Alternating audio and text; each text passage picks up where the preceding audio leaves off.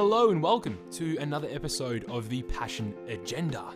My name is Anthony Caruana, and on today's episode I sat down with Candace, founder of the Little Litter Project, a not-for-profit organisation that has been started to raise awareness about litter and waste management. Candace identified this as a growing issue in obviously the community that she is from, and step by step, clean up by clean up, she's doing her part to remedy this situation. She's been recognised by her local council for her efforts and is continually making strides with her work. I was fortunate enough to sit down with her and have a conversation that was actually a little bit longer than most of my other podcasts, but it was one that I thoroughly enjoyed, and I hope Candace did as well. Sit back, relax, and as always, I know this is a conversation that you will enjoy.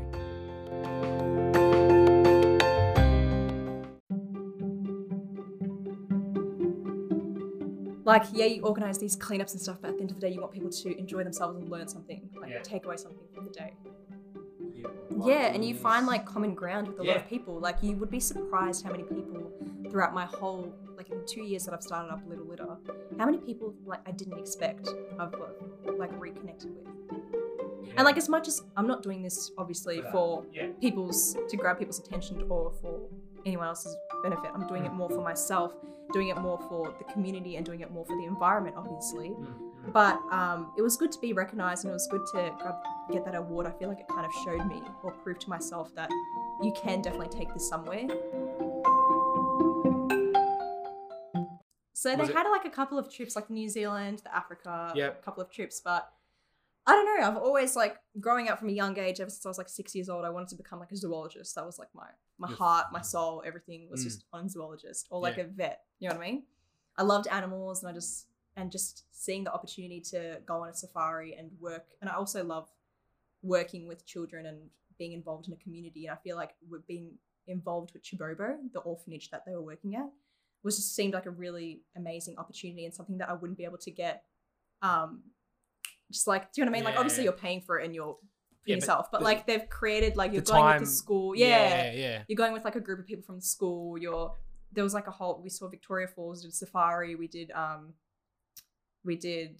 the orphanage. There was all these things we were doing, and just I don't know, I couldn't say no to a trip like that. I was just it looks too good. And I'm so glad I did it, because now I look at it and I'm just to organize a trip like that, that's a lot. Yeah. In Africa. But to be included in that community, or to how it was a combination of things, being there at the right place at the right time, all that kind of stuff. Exactly. And we learned so much, just staying at the orphanage. It was really sad to see that most of the kids had either malaria or hepatitis, or were exposed to some kind of sickness or some kind of problem.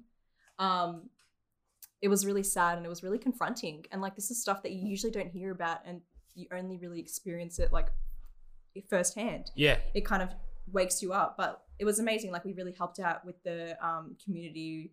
We painted the building and cemented one of the buildings. We did all this work within the community. And to get into that community, it's we had to take a separate flight, and we had to take this bus to get there. It was quite a long journey. It's in the middle of nowhere. And so it was really cool to, I don't know, be involved with that. And then to go to a safari was always on my bucket list. So you did it. Yeah. Did it change you, that experience to go to an orphanage? Yeah, if anything, it made me, I don't know, I love working with people and love, as I said, working in a community. And I just feel that was also something that pushed me to work with environments or work with animals, or something it kind of helped me discover my passion a little bit more as well. But definitely, it changed me. And I feel it changed anyone on that trip. If you ask anyone until today, what are one of their top trips they've done, they would definitely probably say Africa, because the way it was organized, the way everything ran, and just the people you meet over there, they're just so humble and everyone's just so happy. That's one thing I noticed. Isn't that interesting? No matter, they have nothing, and they're just so appreciative and so happy. I've never seen happiness like that before. And the way they sing, and going to church, and just everything over there, it's just magical. When they sing, they don't just, it's not like our singing in the shower. It's singing from the heart, and everyone just harmonizes, but they're not even trying to harmonize. It just comes together naturally. But it was beautiful. It was definitely a very magical moment. Yeah. And like there's certain songs or like certain things that sometimes trigger these moments. And I just sit there and I'm like, oh, it's unreal that I was able to go through something like that. And it moves you, those experiences. Yeah. And sometimes you don't think that they will. No. And I think that's the best way to approach any kind of, I guess, experience or trip or anything like that. It's just be open-minded. Exactly. Go into it not expecting anything and then just because sometimes like you have such high expectations or such, oh, it's going to be exactly like this. Oh, I've heard stories where this person's gone on a safari, but like no. Every time someone goes on a safari, every time someone goes on a trip, it's a completely different experience. No matter if it's the same safari or the same group of people, like every time will be slightly different. So yeah, I think it was definitely one of the highlights, or like one of my best trips that I've ever done. And you said that like you started to pick up on the environment there. Yeah. You started to see that. Exactly. Why? Like, why did that start to happen? Or why did you start to connect with environment? I don't know. I've always kind of had like a low-key passion for the environment. I've definitely become more environmentally conscious over the last couple of years. Mm-hmm. Like I feel like over time, like 2 years ago, if you looked at me, I would have been different, but I've definitely become more environmentally conscious when it comes to my decisions, or even within the household. Like with my family, I'm definitely always at the back of mum, and I'm like, Mum, you got to make sure that you say no to those produce bags, and you got to take my produce bags. Or like, Mum, please, next time you go and throw out your milk carton, make sure to take off the top of the lid and put that in the rubbish and the carton in the recycle. Like I'm constantly at the back of my parents, but no, it's good. And like if you look at half of my friends now, which I love them for, they will be like, some of them will be like smoking a cigarette butt, and instead of just throwing it on the floor as they would, You're conscious. They like see me, not even see me, they just now more conscious, they kind of pick it up and they go throw it in the bin. It's small things like that, which I love. Like it's really nice to see that I've had some kind of impact on them, no matter how small it is. Well, that's very important because, you know, no matter how small it is, it all adds up at the end of the day. Exactly. And if everyone's doing something small, it will lead to big change. So why the environment? Why did you fall in love with it? I know you had like a low key. Yeah, I've always enjoyed the outdoors. I've always enjoyed like being near the ocean, being in the middle of the forest. Like I've always really enjoyed those like day trips and hikes we did as like growing up, or even like till today. But I just feel like it's something that we need to protect. And like a lot of us are becoming more environmentally aware through the years, or through initiatives or programs, or through school or university. Like there's small things that we hear or we see every day, and it makes us more environmentally, or like, oh, we didn't know this about the ocean, or oh, we didn't know that this is not biodegradable and that this goes to landfill. Like there's small things that we pick up, but this is stuff that it's our future. Like at the end of the day, like we got to protect our earth, we got to protect our oceans in order for our survival. Do you know what I mean? Yeah. And I just found it amazing. Like I would love to be part of something like that, and I'd love to raise awareness, and I'd love to work with people and build up this community. About waste management and plastic pollution, topics like that. What you're doing, like with the Little Litter project. Little Litter project. So tell me about it. So what is the Little Litter project? So Little Litter project is an initiative that I basically began like 2 years ago. I think it was exactly 2 years in May, which is just raising awareness with topics such as waste management, plastic pollution, within the community. Yeah. So I just started off on a very like local, within the council, pretty much just educating through social media, which I use as my massive platform, and doing like group and community cleanups. Yeah. So what does a cleanup look like? So how does that day go? Yeah. So I've done it. I generally do it by myself or with someone else, but I had one of my really big community cleanups last year in November. Yeah. And I think around 45 people attended, which was really good. Yeah, awesome. I was super happy to see that. Yep. And we did it just in Abbotsford along the Yarra Trail. And so it pretty much involves, I was lucky enough to get so I reached out to Clean Up Australia, because before that I was using just biodegradable plastic bags. And I was just like, I need something stronger, because a lot of the time I'd be picking up glass or picking up heavier objects. And I'm like, I need something more durable and something a bit stronger to be able to hold these kind of items, and something larger. So I reached out to Clean Up Australia and I was like, oh, I'm doing this cleanup. Do you recommend any kind of bags to use? And they were like, oh, we would love to send you a free pack. So they sent me a free pack of like, I think it was 25 bags of these, I don't know what the material is. It's like a very thick kind of, It's like a Hessian. Okay. You know what I mean? But it breaks down. Yeah. Yeah. No, but like it's good because you can use it. You can just hose it down and reuse it. Oh, it's just reusable. Yeah, Wow, they're reusable. awesome. They're amazing. Like I use them and I just clean them out, sort everything out after my cleanup, and I just keep reusing the bags. Yeah. Or like hose them down.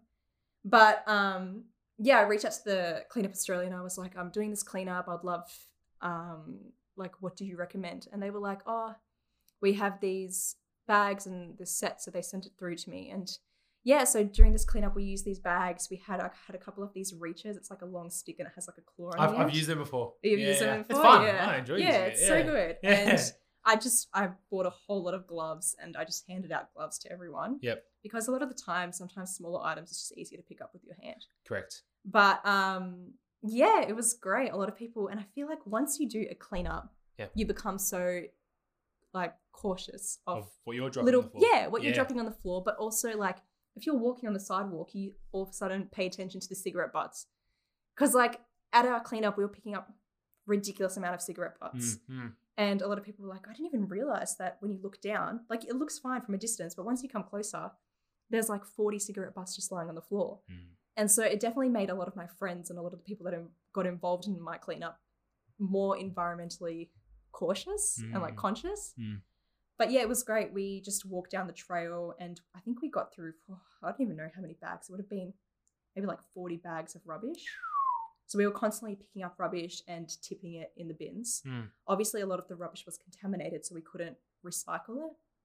If the rubbish is too contaminated sometimes or too dirty, you can't recycle it. And a lot of the rubbish had been sitting there for a while, so it would like weathered, wet and soggy. Soggy. So we picked it up and then we would just empty it into the bins that were kind of spread out throughout the reserve or the park. But yeah, it was a great day. I think we were there for like 2 hours. A lot of people attended and a lot of people enjoyed it. Like one thing I was concerned about is like, yeah, you organize these cleanups and stuff, but at the end of the day, you want people to enjoy themselves and learn something, like take away something from the day. So it was great to see that a lot of people came up to me and they're like, wow, like I didn't realize that I would enjoy something like this, or I didn't realize that there was so much rubbish just hiding, because for a lot of the rubbish, we had to like go into the bushes and grab it. You know what I mean? Like it wasn't just lying on the path. But yeah, it was, I've definitely, actually before all of Corona happened, I had planned another cleanup and had a couple lined up, but I have to like postpone them, unfortunately. Of course. Yeah. But yeah, cleanups are a great way to get people involved, the community involved. And also when you're doing it, like a lot of people are walking past and they're like, what's going on? Like, what are you guys doing? Yeah. You know what I mean? Like I one time They're shocked. They're shocked. This one time I did a cleanup I've done a couple of cleanups down near the Coburg Mary Creek Lake. Yeah. Beautiful lake. But there's so much rubbish over there when you're walking. You'll be surprised it washes up on the side. So many metal cans, so many even just sad things like syringes and all this rubbish is just washed up on the side. And obviously like it's not something that's on the path, so people don't really pay attention. But this one time we went to the Mary Creek Lake and there's this bridge and it's all this sticks and everything had been washed up and kind of blocking where this bridge is. And on top of that was sitting about, I don't even know how many plastic bottles. It would have been around, I don't even know, like 250 more, like 350 plastic bottles lying here. So they'd all washed up and collected with the rains and it was just sitting there. It was disgusting. And so I went with another girl and we cleaned up the whole site before the council actually came. They came after us and they're like, what's going on? But they were able to get rid of all the styrofoam that was kind of underneath the smaller bits because they kind of just got rid of all of it. But yeah, a lot of people when we were doing it, they were walking past and they're like, thank you so much. And a lot of people were like, what was your page called again? Let us share your page. Awesome. Like a lot of people were just so interested to see us doing it. And I feel like with cleaning up and cleanups, it's just making it a norm and making it okay. Like a lot of people think they're just like, ew, you're like a cleaner. And I'm like, no, we're not. There's a complete difference between me and a cleaner. Like we're raising awareness. We're doing it because we want to do it. Yeah. You know what I mean? I'm not doing it because I'm getting paid to do it. Yeah. You're actually out there doing it, volunteering it. And exactly. And like sometimes it's nice to just volunteer your time and just put that time towards making the environment a bit cleaner. And yeah, you never know. It's a great way to like network or like meet new people. You're outdoors, you're talking to other people, you're picking up rubbish. Like it's actually, as bad as it might sound sometimes, no, it's like a great way to get the community involved. Yeah, I love that. And yeah, it just sounds like it is just a great experience. I think, like you've said, you get to go out there, connect with people, have conversations with people while you're doing and you this. find like common ground with a lot of people. Like you would be surprised how many people throughout my whole, like in the 2 years that I've started up Little Litter, how many people like I didn't expect I've like reconnected with. People from like my second year uni class, or people from, I don't know, this time I volunteered at Fashion Week. Like, do you know what I mean? Like random people from moments of life that I once was really close with, I kind of reconnected, which was really nice, because you start to discover that other people are also very passionate about the environment and passionate about it, but just need sometimes a person, or need, do you know what I mean? Like a conversation in order to trigger that. Yeah, I totally agree with you. And I think it's one of the reasons why I started the podcast was because, I'm sure that I don't know everyone in their full entirety. And what I mean by that is, I'm sure there's elements of you that I don't really know about just because I haven't had the opportunity to get to know you that well, right? Exactly. But you hope that with activities and opportunities to connect with each other, that you're giving yourself that time to get to know somebody a little bit better, because you'd be shocked to know how alike you are. Do you know what I mean? Most of the time. Exactly. There's like so much that we have in common with other people. It's more just kind of accessing that, or starting up that conversation, or sharing that page, or just small things that can kind of trigger those moments, it's really interesting to see that I've created these friendships again, or recreated old friendships with people that have a really strong passion for the Little Litter project, or for plastic pollution or waste management, and any of those environmental topics. But it's crazy. That's awesome. Yeah. And I know that you were doing some work with the council. How did you, get involved with that? Like, what was that? How did you reach out? How did they reach out to you?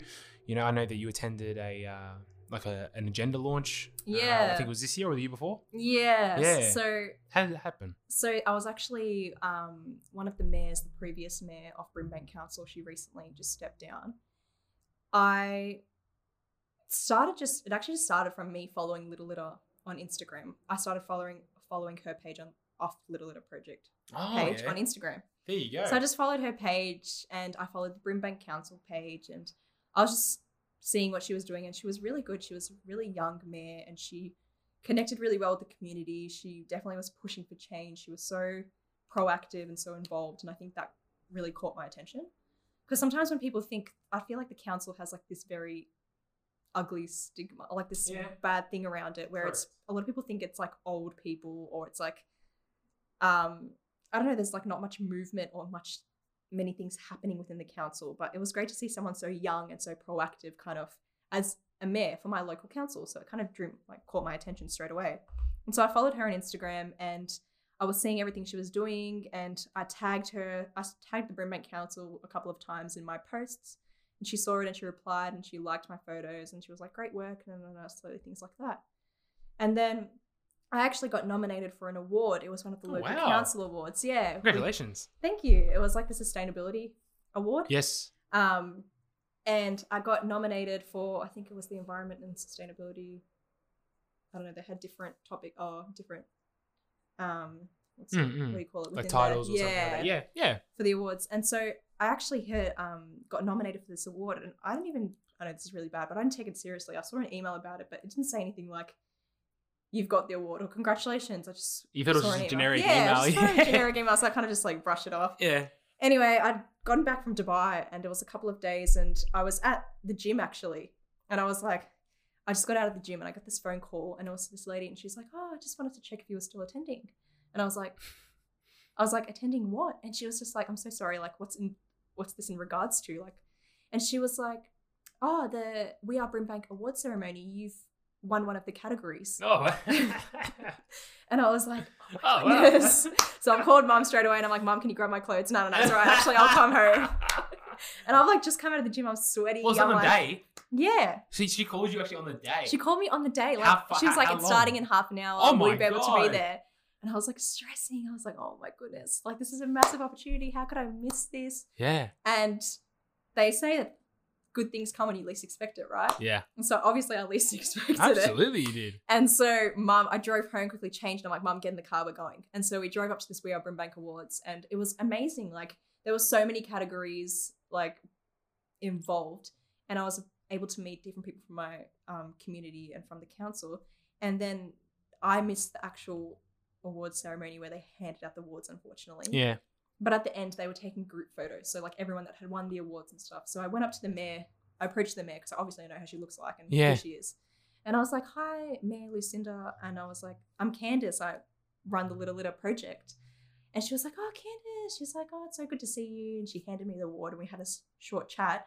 And then we took the photo. So I kind of was able to have that You lived the experience. Yeah. Oh, absolutely. So I feel like even though I missed out on the award ceremony, I was still able to. So I got my award, which was really amazing. Like I'm still till this day, I'm like overwhelmed. That is awesome because especially people of our age are not going out, the majority anyway, are not going out and doing things like this. Yeah. And the fact that you went out and you as you should have, I believe, you were shown the recognition that you deserved for what you did. It was nice to be recognized. I'll say that. Like, there's so many times you do things and you're like, no one's watching. Yeah. And like, as much as I'm not doing this, obviously, for to grab people's attention or for anyone else's benefit, I'm doing it more for myself, doing it more for the community and doing it more for the environment, obviously. But it was good to be recognized and it was good to get that award. I feel like it kind of showed me or proved to myself that you can definitely take this somewhere. You just got to like apply yourself and you just got to work hard.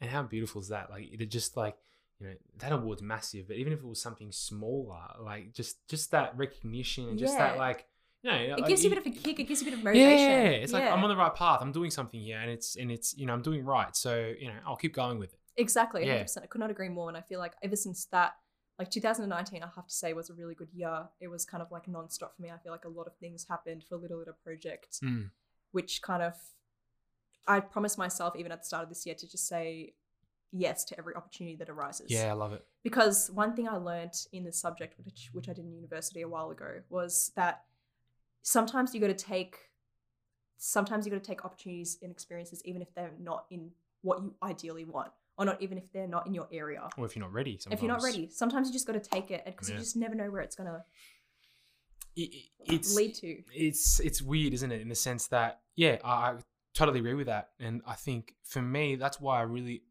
take an approach to my learning in a holistic way. I use that word all the time. Holistic, right? Yeah. And it's just because in whatever avenue that I'm working in and whatever project I'm working on, whether it's marketing, whether it's in supply chain, construction, you'd be surprised at how much you can learn from different areas and different industries. Exactly. And like bring it into this. Exactly. That's where innovation occurs. Yeah.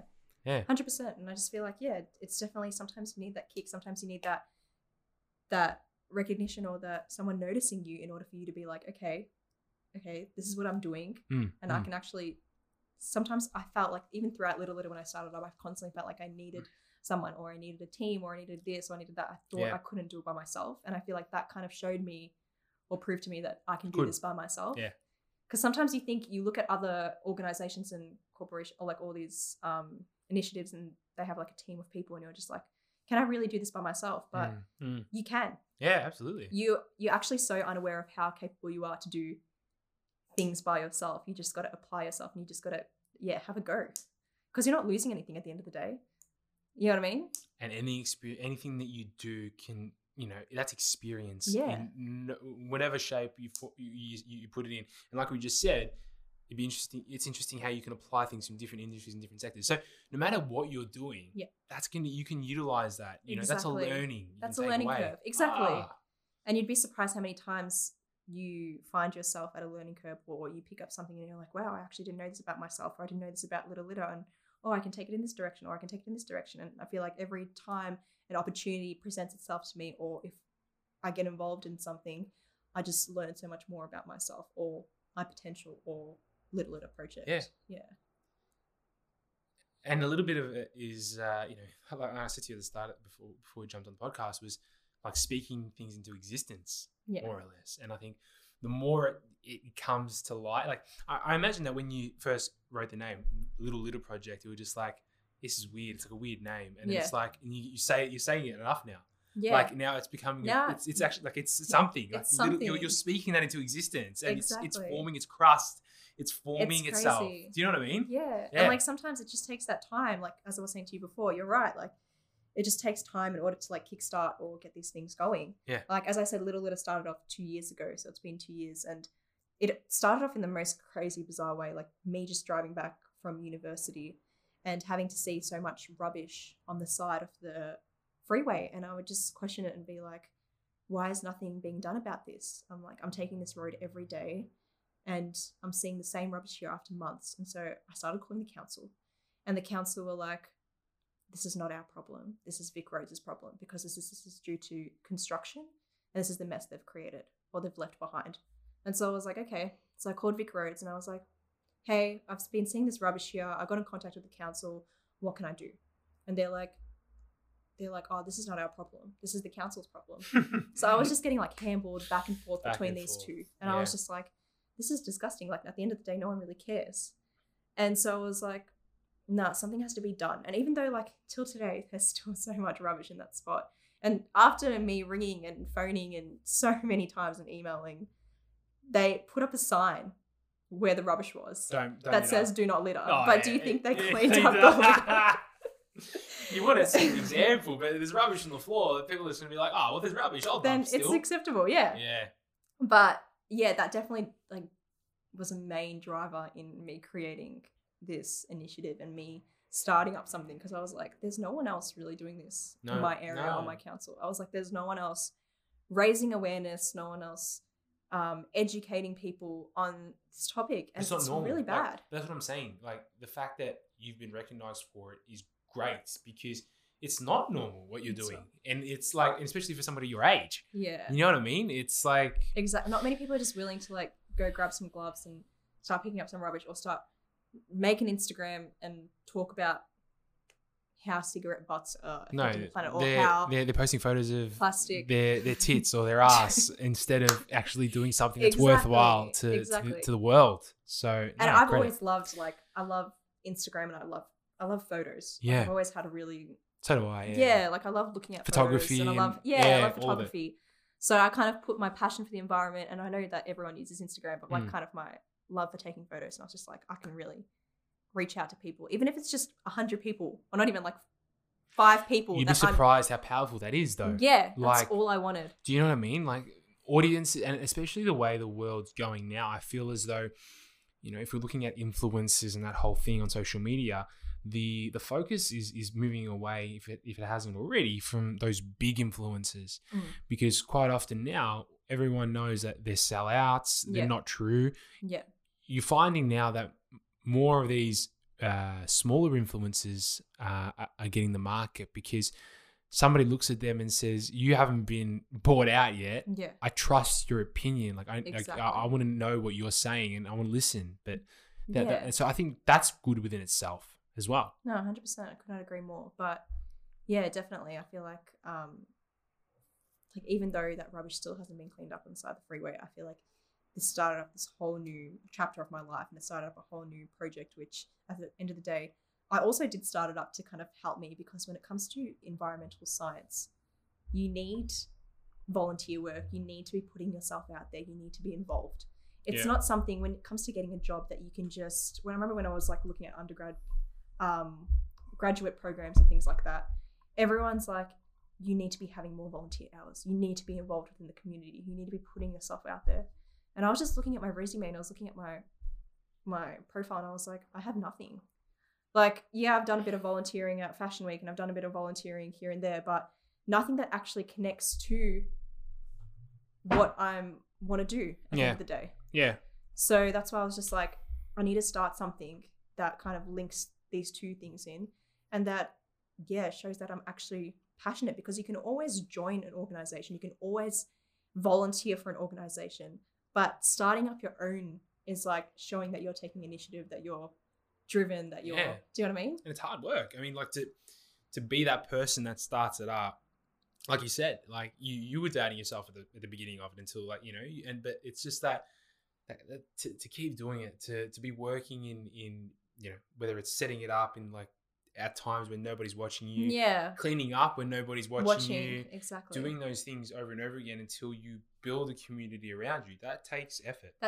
And I feel like as a society, we're definitely becoming more exposed to the environment and the effects. Like, just say like Coles and Woolies getting rid of plastic bags. Yeah. Like slowly things are being introduced to these supermarkets, the shopping centres, to, I don't know, just things that take up a lot of our life. Yeah. And people are finally starting to see how it's impacting the environment, or how much it's taking up in landfill, and like how much more life that item or that product could be getting instead of just being sent straight to landfill. Do you know what I mean? But no, it's definitely slowly all, like, we're gaining a little bit of momentum. Yeah. But at the same time, people still need to be educated. And I feel like if anything, they need to start implementing more programs and more, I don't know, environmental weeks and things like that into schools. So then where does Little Litter fall into that category? Yeah, how do they get onto those programs? So actually last year I did a talk to a class of grade sixes, 2 classes of grade sixes. Oh, wow. Yeah, which was really cool. We spoke about recycling in Australia. This is when the recycling crisis was going on last year. And it was really interesting to talk to primary school students because they were just so eager and they were so keen to learn about it. Mm-hmm. And I feel like, looking back on my own educational experience, I feel like I wasn't educated enough on our environmental footprint or recycling or smaller practices like that. No, I think because we went to the same school, I'm trying to think if there was a class or something that taught it. No, to be honest, when it comes to environments, the only things I really remember or teaching us certain ways was like in primary school, they'd be like, okay, if you pick up 3 pieces of rubbish off the floor, you can head out to recess. Yeah, that was one thing that they did. Yeah, do you know what I mean? But like, you don't even think about it. I don't know if that was more or less for the rubbish side of things, or just that the discipline, like the habit to form a habit. It was to form a habit.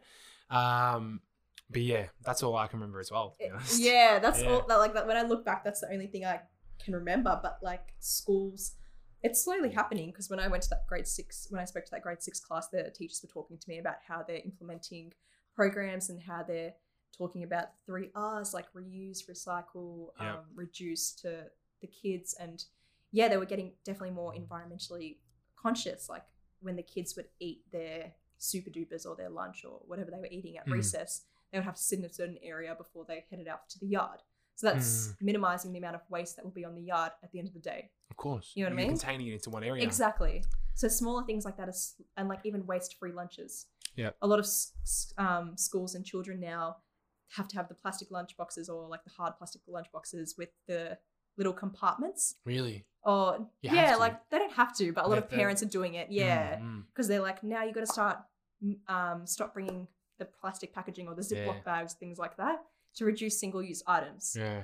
So yeah, it's really interesting to see how different schools are like tackling it and how they're taking it on. But slowly, yeah, like I would love to, as doing that talk really made me realize that I love talking to kids, or would love to educate or be involved more in the school curriculum. Yeah. But yeah, definitely Little Litter's open to school talks. That's awesome. You should be, the council should be sending you out there to do it. Yeah. That'd be such an awesome experience. Exactly. It'd be such a great experience. And I feel like this all happened last year when the recycling crisis was going on in Australia. So there was a massive, every night on the news you'd be hearing about this recycling problem in Australia, and people were a bit more, oh my goodness, our recyclables are going to landfill. Oh my goodness, we've stopped sending our recyclables to China. Now Australia's dealing it. Where's all our rubbish going? Like, people were questioning. They're like, what's going on? So I feel like it was really good to be able to talk to those kids, because from a young age, it's just good to educate them that, yeah, this is what happens to our recycling. This is what happens to your lunch. That's what happens to your plastic water bottle you've used once. And yeah, it was just super interesting and at the end of when I finished my presentation, a lot of the children were like asking so many questions. It was like overwhelming, but at the same time, very exciting, because they were asking like one of the little girls, it was so cute. Mm-hmm. She was like, just like, I know this has nothing to do with environments, but she was like, do you think I can start up my own business the way you did? Oh, and it was just so cute to I can relate, because I was like, obviously once upon a time I was your age. Yeah. And 100%. You inspired her. Yeah. So it was great to just be able to connect with those kids on that level. I haven't been back to a school in a while. So yeah, it was a great moment. Yeah, I really enjoyed it. So where do you see little litter? It's a tongue roller, isn't it? It is definitely a tongue twister. Where do you see little litter going? Like, what's your where do you see it? Like, what's your wild dreams? Tell me your wild dreams. Well, I'd definitely love to make it more of like, it is a business definitely, but I'd love to have it more on like maybe international one day. Yeah. Even national, just be able to, I don't know, connect or like move within different states, talk to different schools, work with different businesses, different organizations, collab with other, like I've met so many amazing people that are doing ocean cleanups and doing or like ocean education or beaches and this and that. There's just so many other people that are actually doing something similar to me, but are all spread out everywhere. So be able to like connect with those people or collaborate with them. Yeah. Just be able to like let it grow. Like it's very small, it's very local at the moment. And I just feel like there's so much potential and there's so many different ways I can go. So just be open to everything. Like I don't really want to say no or like turn down any opportunity. Yeah. But at the same time, just be able to take it more on a national level. Mm. Well, now you've got to count. You know, you got an account of it. Yeah. So when you're doing these conversations internationally, and I see you, on the news, like talking at the UN or something. I'll just send you a DM. I'll send you a DM. Be like, Candace, you remember this podcast you did all those years ago? You remember that? Yeah. So humble yourself, Candace. Yeah. No, that's awesome. It's good. You know, everyone needs those goals, and your goals are in line with helping the world and bringing people together, forming community, and it's a beautiful thing. I think there's more people required in that space. Exactly. Yeah. And it's definitely an area, environments which people like they have to care about, because you're living on this land, you're breathing this air, you're drinking this water, like you have to care about it. It's something that's affecting your health, your life, like you need to look after the environment in order for it to look after you. Like it's kind of like like a 50-50 thing. When did that click for you though? Like when did that I'd definitely say, so when I started off my degree, I just started off with a science degree. Yeah. And I was like, I don't know what I was reading. I was always kind of been into like National Geographic usually, and definitely always been into like my David Attenborough documentaries. Oh, of course. Yeah, like good he's been David. You were telling me before the podcast that he's 94 years old. Yeah, he's crazy. I'm shocked by that. I just saw a video of him and he looks perfect. Exactly. He's so influential and he's just so motivating. But yeah, just constantly watching, like I'd always sit down and watch. My dad loves watching these documentaries too, so we would always sit down together and watch them, and I'd be like, it'd just be amazing. It just started off like, it'd be amazing to be a photographer for these, or a videographer. Oh, could you imagine? Yeah. And then just because like they use the latest technology, they use the latest camera equipment, and like the quality, like it's just crazy. Like I can't even explain, like just ants walking on, like just every little detail is crazy. Yeah. So I think that kind of really got me going when it came to the environmental area. But slowly I feel like when I did my first year of uni, I saw like a major in environmental science, and I was like, wow, this looks really interesting. And I kind of read into it, looked into it, and I was like, this is definitely a direction I would love to take. And it was only like a year, 2 years after that where I started up Little Litter, but still like it all just kind of fell into place, which was amazing. But no, definitely environments was definitely, it's always kind of played a big factor. And I feel like now after doing my degree and after being involved with Little Litter, it's all I would want to do and all I want to be involved in. And I feel like the people I've met through it, or the connections I've made, my networking, the influence I've had on people, the projects I've done, like even just uni assignments that I've done on environments, it's just like, or sustainability has encouraged me to like take this career pathway and go down this track. Like there's only positives coming from it, and I feel like there'll always be a scope for it because as I said, it's our future, and like we need environmental consultants, we need council workers, we need all of this in order to sustain life. And that will only grow. The need for it will only grow as the world deteriorates. Exactly. Do you know what I mean? And it is deteriorating. It is deteriorating. Like as much as we don't like to admit it, even though I mainly focus in like plastic pollution and waste management, I definitely believe that the world is deteriorating, and we definitely need to wake up when it comes to conserving our environment, our water, our oceans, and things like that. But absolutely. Well, time will tell, I guess, and Yeah, time will tell. time will tell that story, and it'd be interesting to see how in the years ahead, how we look back on the moments, and because some say the moment's already passed. Exactly. You know what I mean? And that could be true, and probably is. But like I said to you, even so, you still got to work towards something, and those 1%ers. Exactly. That one piece of it all starts with picking up that one piece. One piece of rubbish, yeah. Like if 8 billion people had to pick up one piece of rubbish, imagine the impact it would do. Exactly. It's sad though, because I feel a lot of people were becoming environmentally conscious, taking their cups to cafes, their coffee cups, or doing this, doing that. But I feel like this pandemic has kind of put us in a situation now where people have reversed all of this hard work that they've put in. Yeah. So now, like, obviously, restrictions are being eased in Australia, which is really good. Fantastic. But we would, at one point, everyone was sitting at home, and so they were ordering takeaway food. So all this is all coming in. This is all coming in single-use packaging, and a lot of people are unaware of how to dispose of these items. So they're eating out of their Chinese takeaway, and they're just chucking it straight into the garbage. Like, they're not second thinking that if you just had to rinse it out and chuck it into the recycle bin, it could get another life. Yeah. And like, there's just so many through this pandemic. I feel like we've gotten messier as a society. Yeah. And I feel like definitely when I've done a couple of cleanups in this time, I feel like it's been messier. Because we're using single-use items like gloves and masks, which we literally only use once and when we dispose of. Yeah, correct. So it is having a toll on the environment through all this period. It's like a 50-50 thing. Like, yeah, because we're not polluting and stuff. as much. Yeah. Pollution's gone down, but at the same time, the single use and now has people gone up. can't go down into a cafe or restaurant or eat. So they're getting takeaway, and then they're just like, a lot of the time I've seen a lot of takeaway packaging thrown on the footpath or thrown here or there. But yeah, it's sad. So like, we were slowly starting to make some headway. Yeah, and then this pandemic kind of threw us out. It happens. Life in general, I guess you're going to have those blimps, even though you may be gaining some momentum, but not to lose heart. It's, yeah, it's all picking it up again and going for it. I think it could only add fuel to your fire.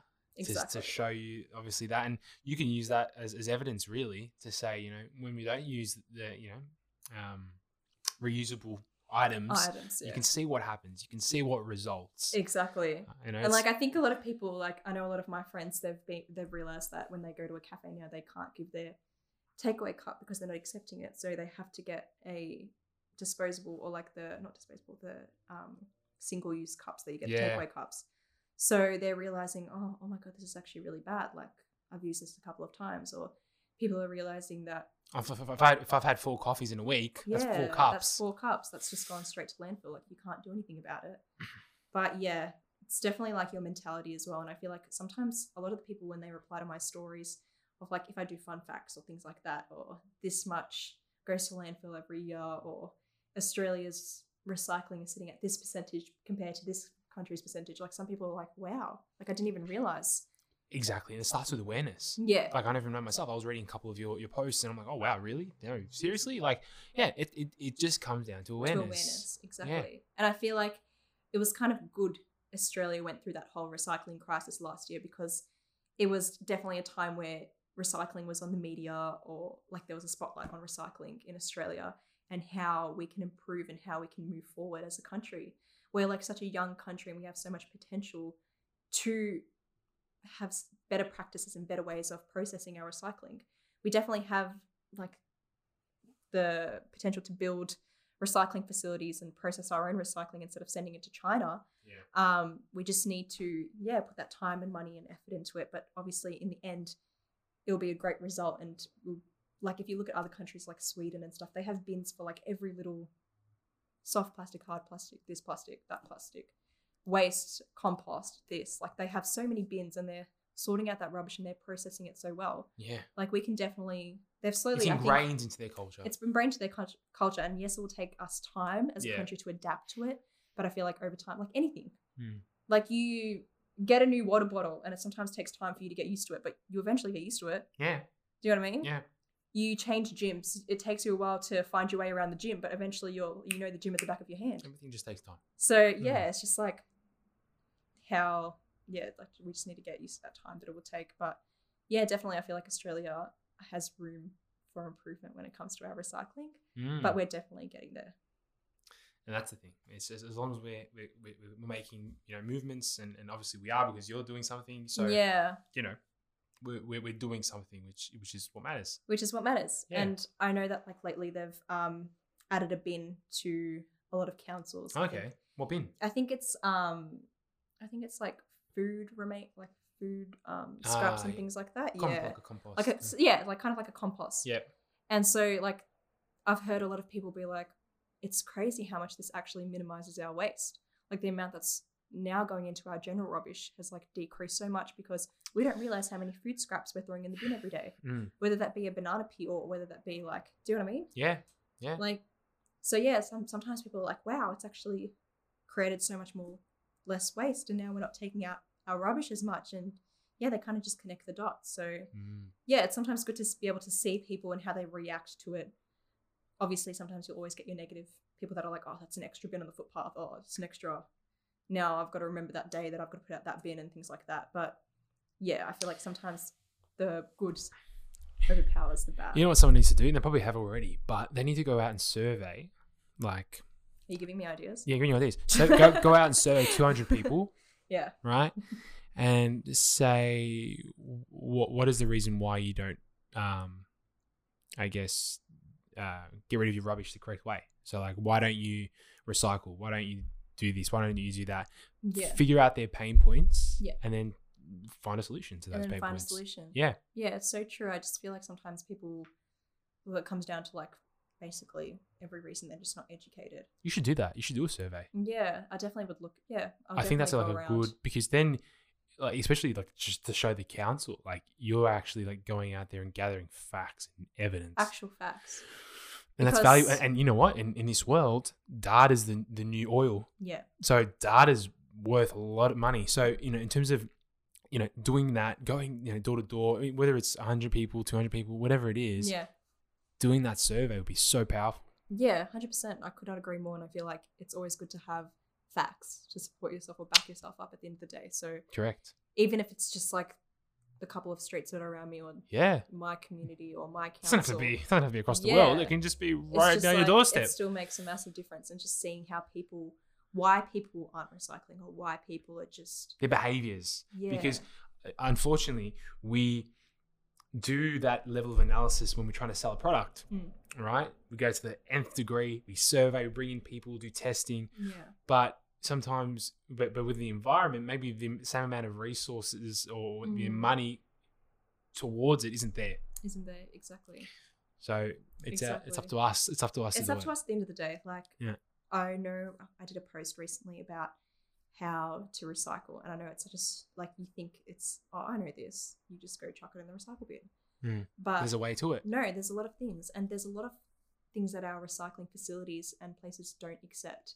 So they obviously don't accept contaminated waste, and that's the problem with Australia and China. Australia was sending a whole lot of contaminated, dirty recyclables to China, and they were like, we don't want to recycle, or we don't want to process your... So they ended up sending it back to Australia. They send it back? Yeah. So what was that doing to the pollution?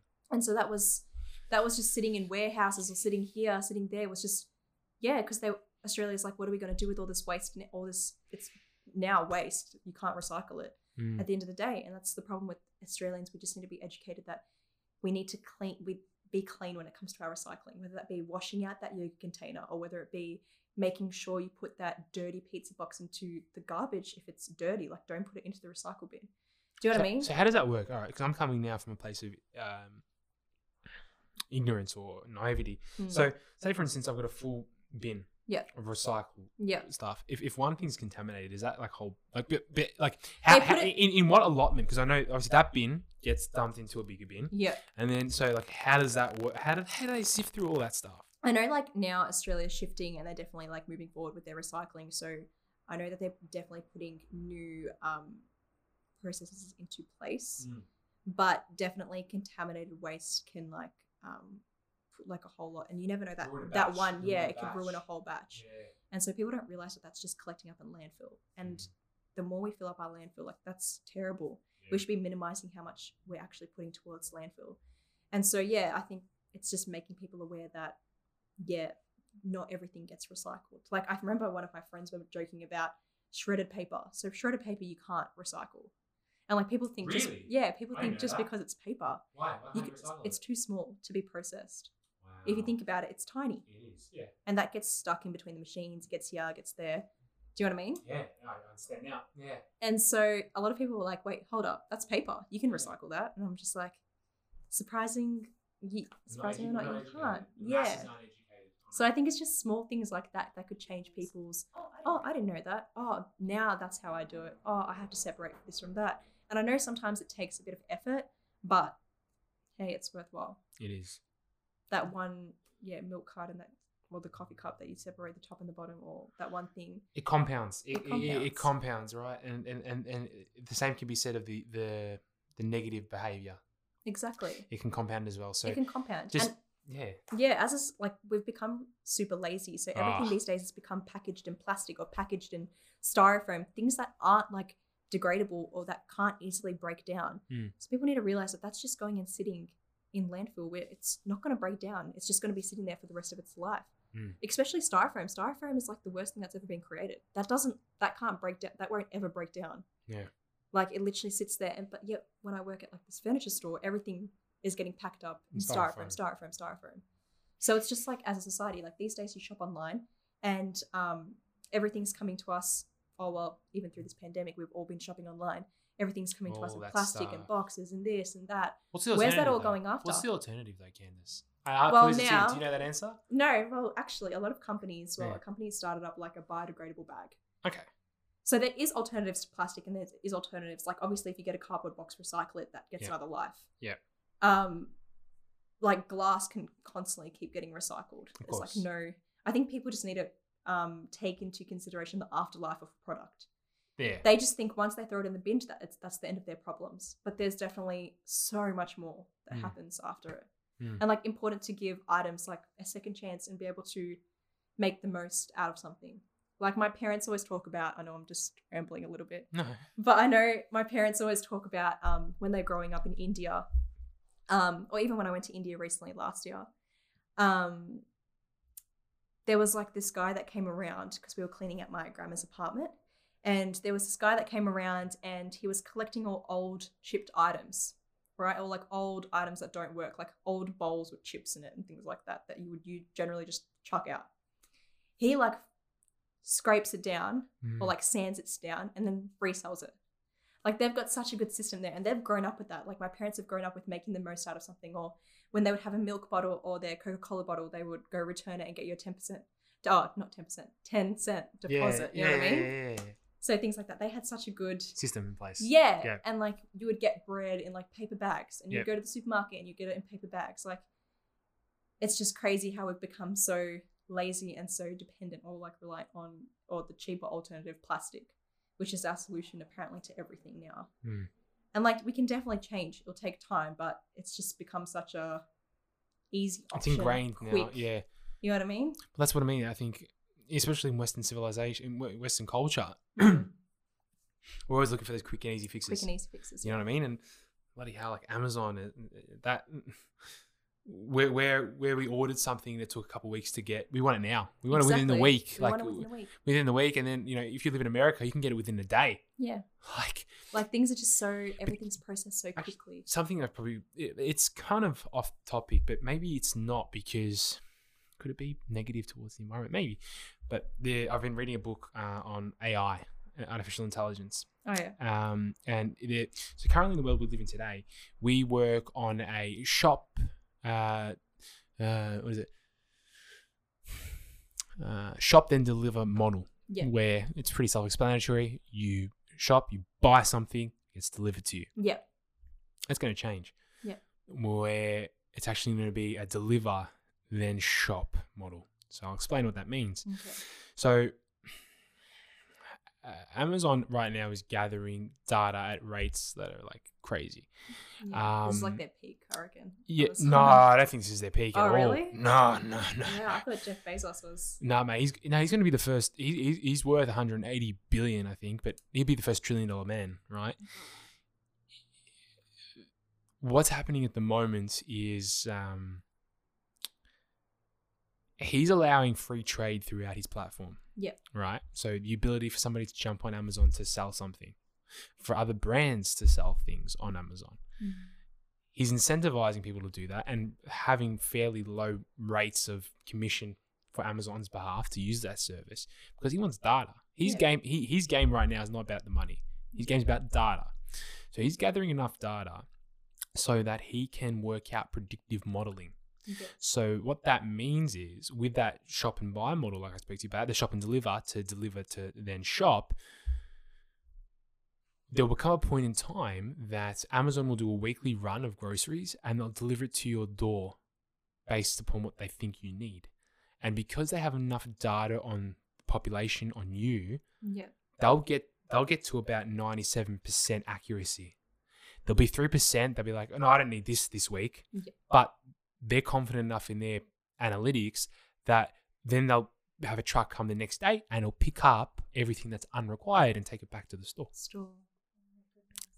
It's crazy because if they did that now, it would be the flip. Like there'd be too much waste and loss, and it wouldn't be worth it. But it will eventually get to a point where they will know what you need before you need it. Before you need it, they'll deliver it to your door. Because how often do you go to a shop and you go, and you're like, fuck, I forgot something, and then you're like, I'll stop in this little milk bar on the way home. Yeah, that's not gonna happen anymore. That's not gonna happen. No, it's finished. Exactly. It's crazy how the times are changing and how like technology is like advancing at such a fast rate. But it's a monopoly. It's a monopoly, and Amazon right now has got all of these things. But say for instance, like with voice and all these kind of stuff, Amazon, I want toothpaste. Yeah, you'll get the Amazon branded toothpaste because Amazon will have everything. Underwear, now you can get knickers, tissues, but like Amazon branded products. So like if I was like these big companies, and I think Nike pulled off Amazon for that reason because they know what it's going to become, right? It's going to become a monopoly, and I don't know when or if the government will intervene, but they have to. They eventually will. They eventually will. Yeah. I do a lot of research into like businesses and monopolies of that kind, and the one big one back in the day was from a guy called John D. Rockefeller. I don't know if you've ever heard of him. No. So the Rockefeller Plaza or whatever it is in America is named after him. Yeah. So essentially he was this oil magnate. So he was the guy that actually started finding oil and refining oil and made petrol. Yeah. So his brand was Standard Oil, right? Monopoly. So he gauged prices. He was the guy that pretty much handled the whole market until the government got involved and they said, look, man, you're a monopoly. We got to break this up for you. And it was actually in his best interest to do that anyway, because he then, so Standard Oil then broke up into Mobil, Shell, like that's what it broke up into. Exactly. All these little different ones. And he actually, as part of that agreement, he had an invested interest in all of them. So he actually made more money when that happened.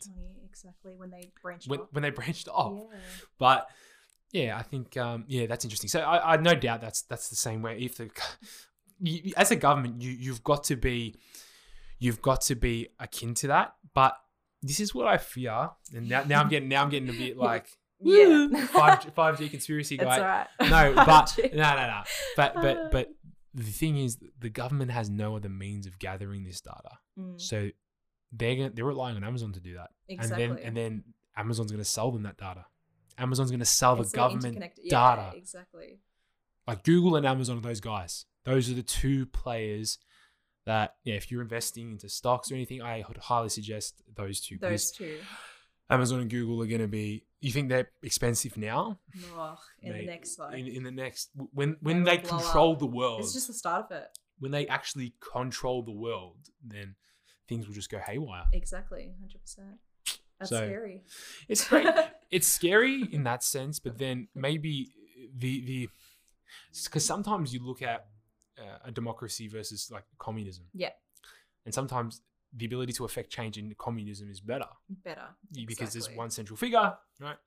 So maybe in that instance, if Jeff Bezos gets enough pressure or wants to really spark up the corporate social responsibility of Amazon and looks at an environmental point of view, then if he says all of our packaging has to be biodegradable, then the world will be a better place pretty quickly. So quickly. It just takes like one big organization or one big company to initiate something like that. Yep. And that's just like a domino effect. Once you start that, then every other organization or every other company will kind of be onto it. Well, then all it takes really is for the government to say you can't sell anything without biodegradable. Without biodegradable, yeah. So at the end of the day, it's the government, yeah. It comes down to that at the end of the day. I know, it's scary. But Do you know what I mean?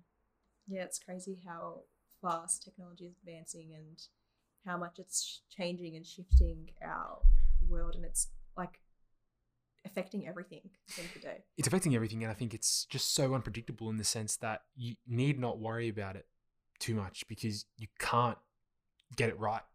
You're no matter how smart you are or clever you are, you can kind of have an idea of where it's going, but you're not going to get it 100%. 100%, exactly. So you just need to kind of go along that journey. Yeah. I think learning what you can and just appreciating each day as it comes, every month, every year, because honestly, it gets to that point where it's like every month something's new. Something's new. Something's come up, a different, like even just looking at, I know this is going off topic now, but going off the app TikTok, how it's kind of taken over. Unbelievable. How long did it take for an app like that to just blow up? It was like 6 months. Exactly. Yeah. So yeah, I don't know. It's crazy. I remember watching Interstellar, and this probably it plays into your environmental theme. I remember it was part of the movie, and they were sitting down just outside with Matthew McConaughey and the older actor. I'm not too sure of his name, but the older actor was supposed to represent us now. Yeah. And Matthew McConaughey was like our kids, pretty much, or Yeah. And how after and pretty much that was the turning point where the world went to shit. Yeah.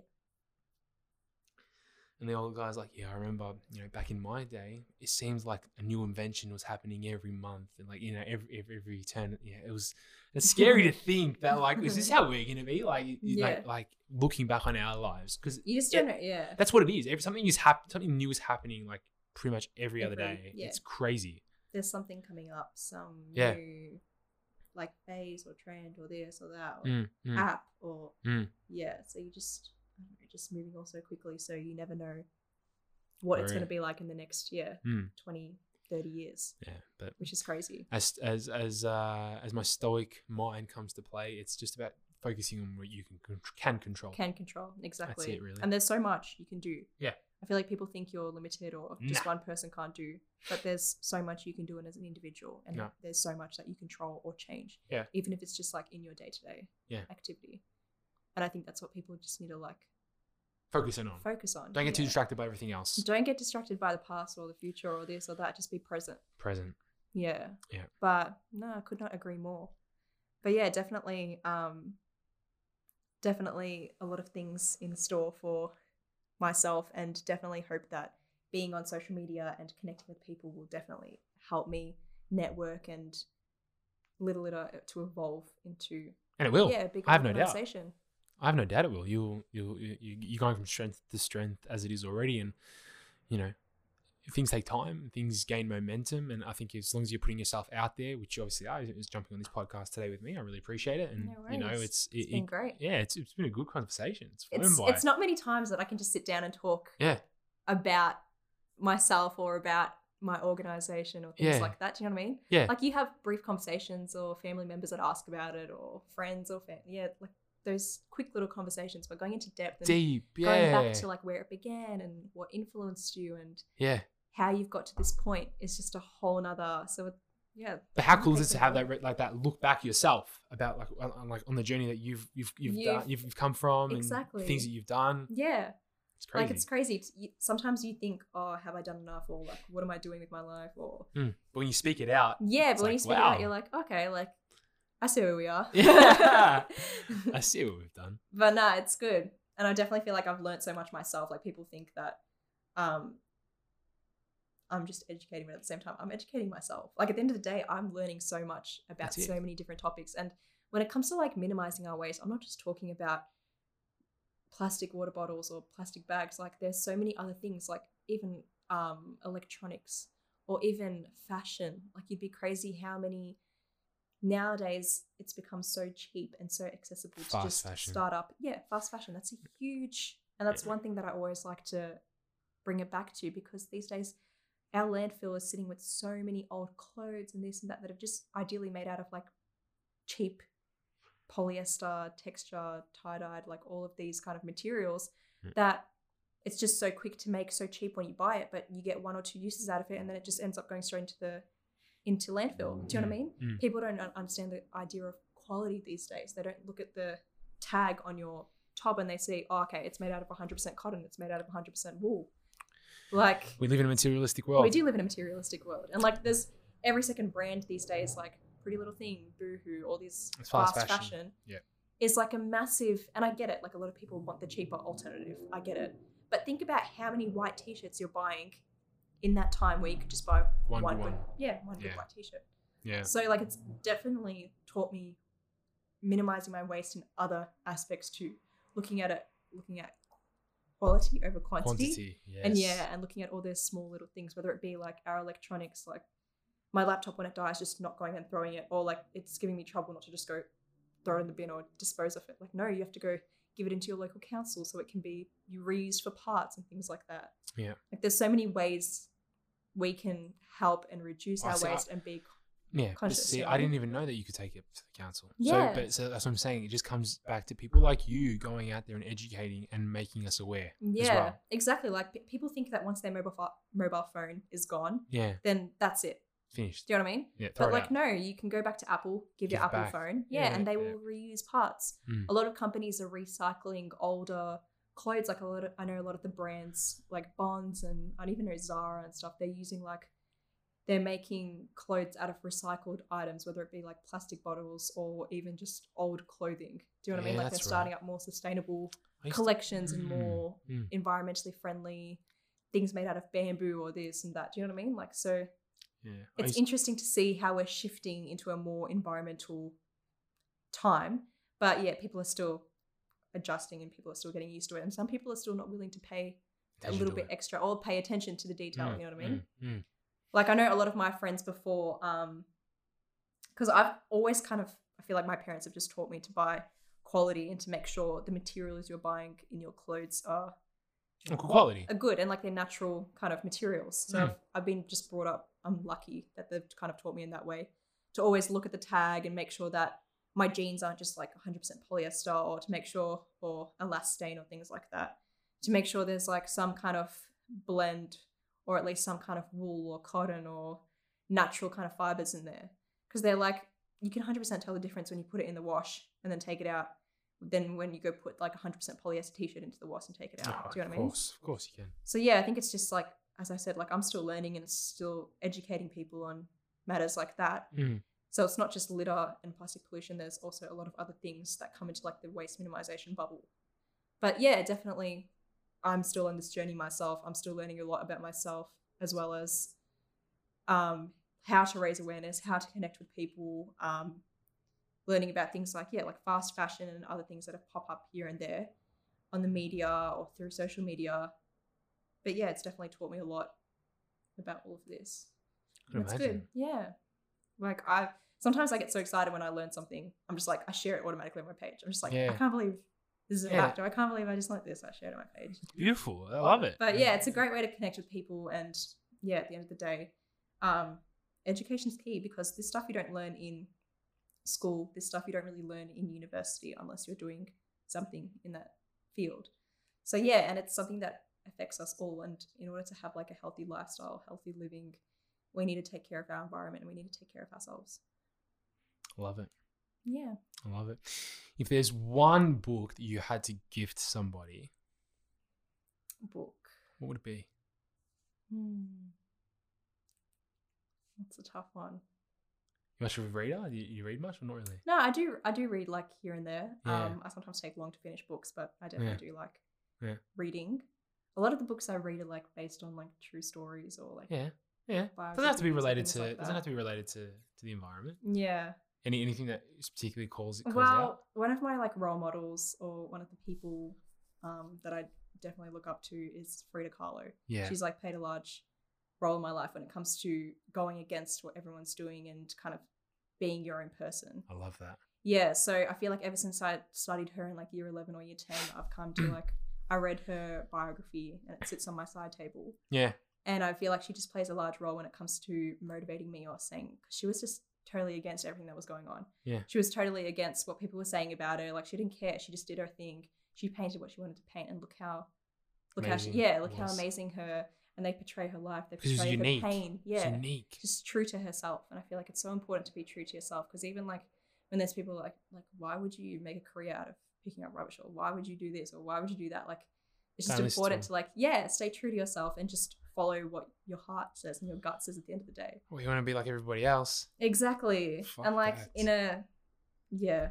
So I feel like I love reading biographies. I feel like it's so interesting, like even Elon Musk's. Did you read it? My aunt had that book in Dubai, and I was reading through. I didn't get to finish the whole thing, but I definitely read halfway through. I've heard good things about that book. I haven't read it yet. Yeah, he was amazing. Like, just how many times he was like rejected or he failed at something, but he just kept like pushing himself and kept trying and trying. If it was just in his dad's garage, I'm pretty sure he just kept attempting, and now look at him. He just launched his collaboration with SpaceX and NASA. Yeah, like massive. You just never know. Like, it took him years. So yeah, I definitely love looking at biographies.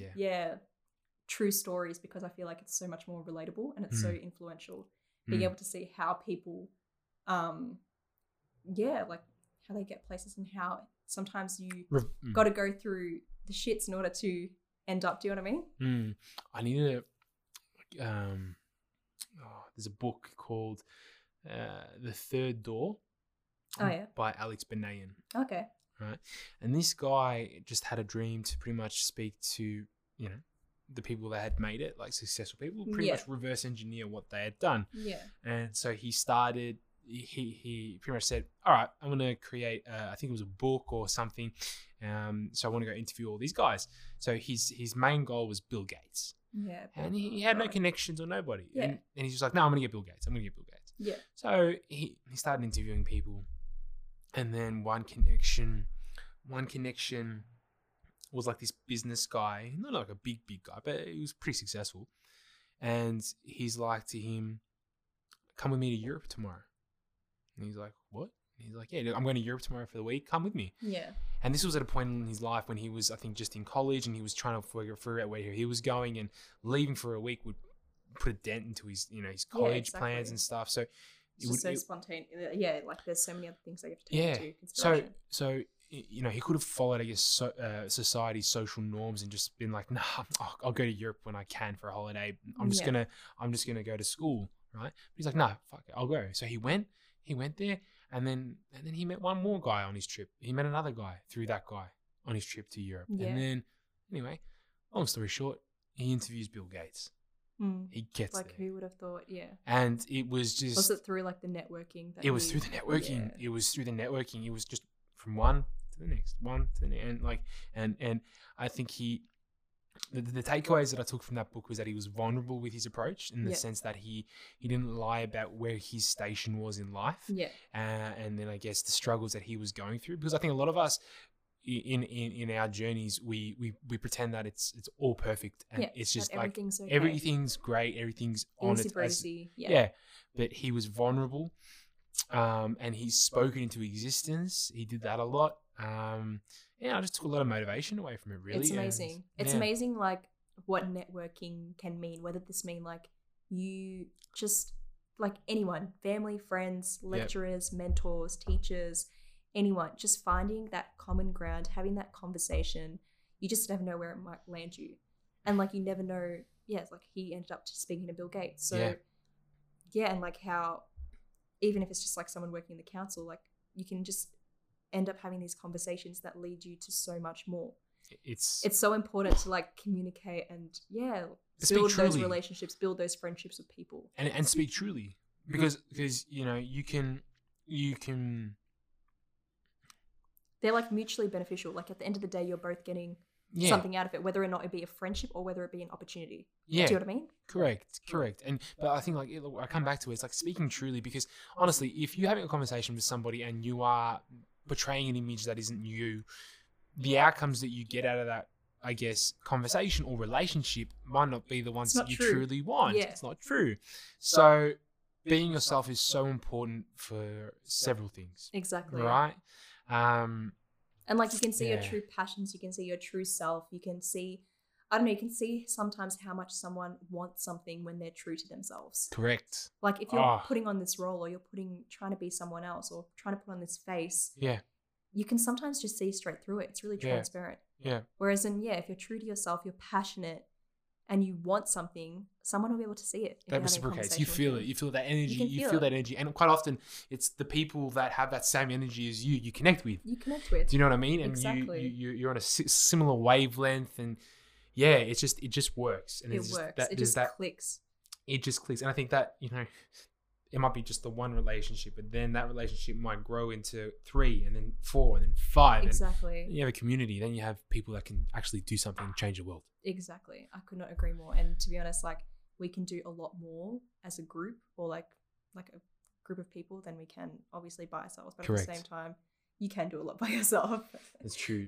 That's true. But yeah, no, it's crazy. Like networking has been one of those things that I've always just, whether or not it be like me just working at my casual job and talking to a customer. Yeah. Do you know what I mean? But valuing those conversations, not just valuing like those writing them off. conversations. Yeah. Yeah, actually speaking about networking, I was this is a funny story. Yeah. I was serving a customer at work and I don't know if she would actually ever hear this podcast, but it's fine. I'll talk about it. Yeah. I was serving a customer at work and Number 1 listener. I was talking to her about her house because working at a furniture store, it just Naturally. you have that conversation, and I feel like I just always have the need to recreate the room or try to sell an item to a customer. Do you know what I mean? Yeah. So I was having this conversation with her about her house, and she was telling me about how she needed some rugs for her daughter's room, and I was like, wow, this is great. And she was showing me photos and I was complimenting her shoes, and it was just it was a really good energy. Yeah. Getting it going. And then I rolled up these rugs for her, got them ready. I work at Outlet, so it's quite like physical.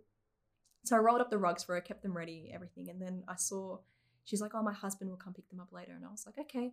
And then I waited a little bit and her husband came. Her husband walked in and she's like, oh, my husband's here, as she was paying. And I looked up and it was Bill Shorten. Oh, you're kidding. Yeah. And I was like, oh my God, that's crazy. And yeah, this is just an amazing, like a crazy example of like how networking, and I had no idea. Like my other staff apparently knew it was her, but I was completely oblivious and I was just doing my thing, having a conversation with her. And yes, now she came in a couple of times after and we got on like a name basis and she sent me an email and she's like, if you ever need help with anything. So it's crazy how like that small conversation or even just talking about things like her house blew up to, her trying to like help me out and her trying to find out about Little Litter and attend my next cleanup and things like that. That's powerful. But yeah, it was definitely, That's powerful. yeah. And like that definitely showed me like you just never know who you might bump into along the way, whether it be at an outlet. Yeah. Do you know what I mean? Yep. Like it's just crazy, and it's just you just got to be approachable. You just got to be easy to talk to, and you just got to like, yeah. What it teaches you is that It teaches the you a lot of world. things. It teaches you that the world isn't as big as you think. No. It's not as big as you think. Yeah. You can meet somebody. Yeah. Around the corner. Exactly. Really Like I was there. shocked. I was like, is that Bill Shorten? And then I went to Google on the computer just to make sure. Like I knew what he looked like, but I was like, I need to double check just in case I'm seeing things. So I like Googled Bill Shorten and I'm like, oh my God. I'm like, that means I've been speaking to Chloe Shorten this whole time. Yeah. That means that's Quentin Bryce's daughter. Like just making the connections. I was like, oh my God, this is crazy. Yeah. But yeah, it's definitely, networking, as you said. You just Massive. never know where you'll end up. It's massive. And the book itself titled The Third Door for a reason, because he says, the first door is for people that all on the journey to success. The first door is for people that have the smarts, that are scholars and just so brilliant. The second door is for billionaires and trust fund babies, and then the third door is for pure hustlers and people that are just working day and night, tooth and nail, to the bone, Well to put. achieve. Yeah. So I thought that was amazing. It was a really good book. So I recommend it. 100%. I'll definitely get onto it. Yeah. I feel like at this point, anything I read these days just motivates me and drives me more to be a better version of myself. So definitely. And I feel like books do, like in a world that's so noisy, books center you. Yeah. Because you get lost in the world of reading that book, and and it just brings you back to kind of yourself. Exactly. I feel that. Reality. No, actually not reality. Yeah, not a reality. Sometimes it's somewhere else. Yeah. But if you had a billboard, right, and it was like one of the major streets in Melbourne, Oh, this right, is a tough question. or in the city, or anywhere really. What would you put on it? What would you put on it? So it could be something that speaks to Candace and her connection with other human beings. It could be something that speaks to Candace and her views on the environment and wanting to promote that. Probably going to be the case. So what would be something that you put on there? Something simple maybe, or crazy, I don't know, but a billboard for that. I don't know. Like when I look at billboards, I always like something that's really simple and stand out. I feel like it's the most effective way to get a message across. Correct. I feel like it's the one that always catches my eye. Like if I'm driving down the freeway and I see a billboard, I just love when it's like just a quote or something really simple, because you're driving or like you're walking and you're not even really meant to be paying attention. Do you know what I mean? Yep. So I feel like I'll just have like a really simple like quote or a statement or something that would just make people think or like make people question what they're doing. Yeah, but it would just be something obviously environmentally based. Don't drop it. At every cigarette, every smoker. Yeah. But yeah, I feel like it would just be something to the point, straightforward, get the message across. Yeah. And yeah, because at the end of the day, you don't want something that's too busy and something that people get distracted. Yeah. You just want something that people will actually be like, make people stop for a second and think. You know what I mean? So yeah, that was actually a really good question. That was really tough. I never actually pictured my face on a billboard, but now I'm slowly starting to. Do my face look good? Which angle should I do it? You know? Yeah, now I'm definitely like thinking about it. But yeah, I think it would just be like a quote, a statement, something. I like it. Yeah, I got to come up with a now really good catchphrase. You can shoot them through to me, and yeah, you got me thinking. This is going to have me up at night. Yeah. That's awesome. Candace, it was awesome chatting with you. Thank you so much, Anthony. It was such a great opportunity. Really appreciated it.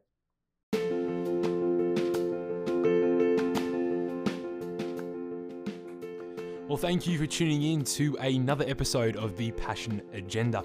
I'm absolutely loving these conversations and taking something away from all of these different perspectives. It really is opening up my mind to the possibilities in this world, but also how amazing people are and what they are doing. Candace, prime example of that.